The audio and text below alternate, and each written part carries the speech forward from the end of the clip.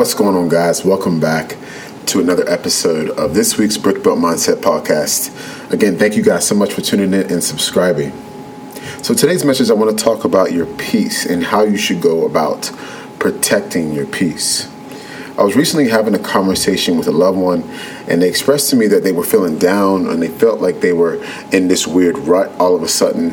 And they wanted to talk about how they didn't feel that they were at peace. They didn't feel excited about anything, or they weren't looking forward to anything.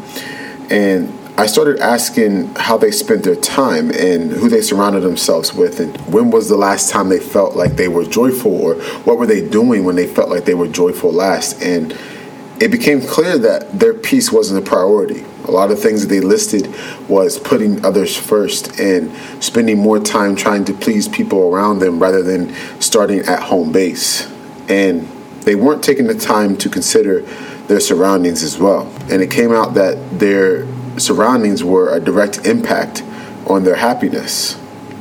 So I went on to advise them that they should be particular about their peace. And what I mean by that is that they should be intentional about how they spend their time and who they spend their time around. Protecting your peace doesn't mean you cut off everyone in your life that you don't have a direct connection with or instant connection with, but rather you build a cautious capacity for those who you don't. Peace is something that can be extremely fragile and it can be very vulnerable. So how you treat that and how you go about that should be a top priority. It should be a top consideration, especially when you spend your time with people that don't protect your peace and don't provide you peace. So surround yourself with people who pour into your peace and be extremely particular about the protection of your peace. Because at the end of the day, you got to protect what's yours.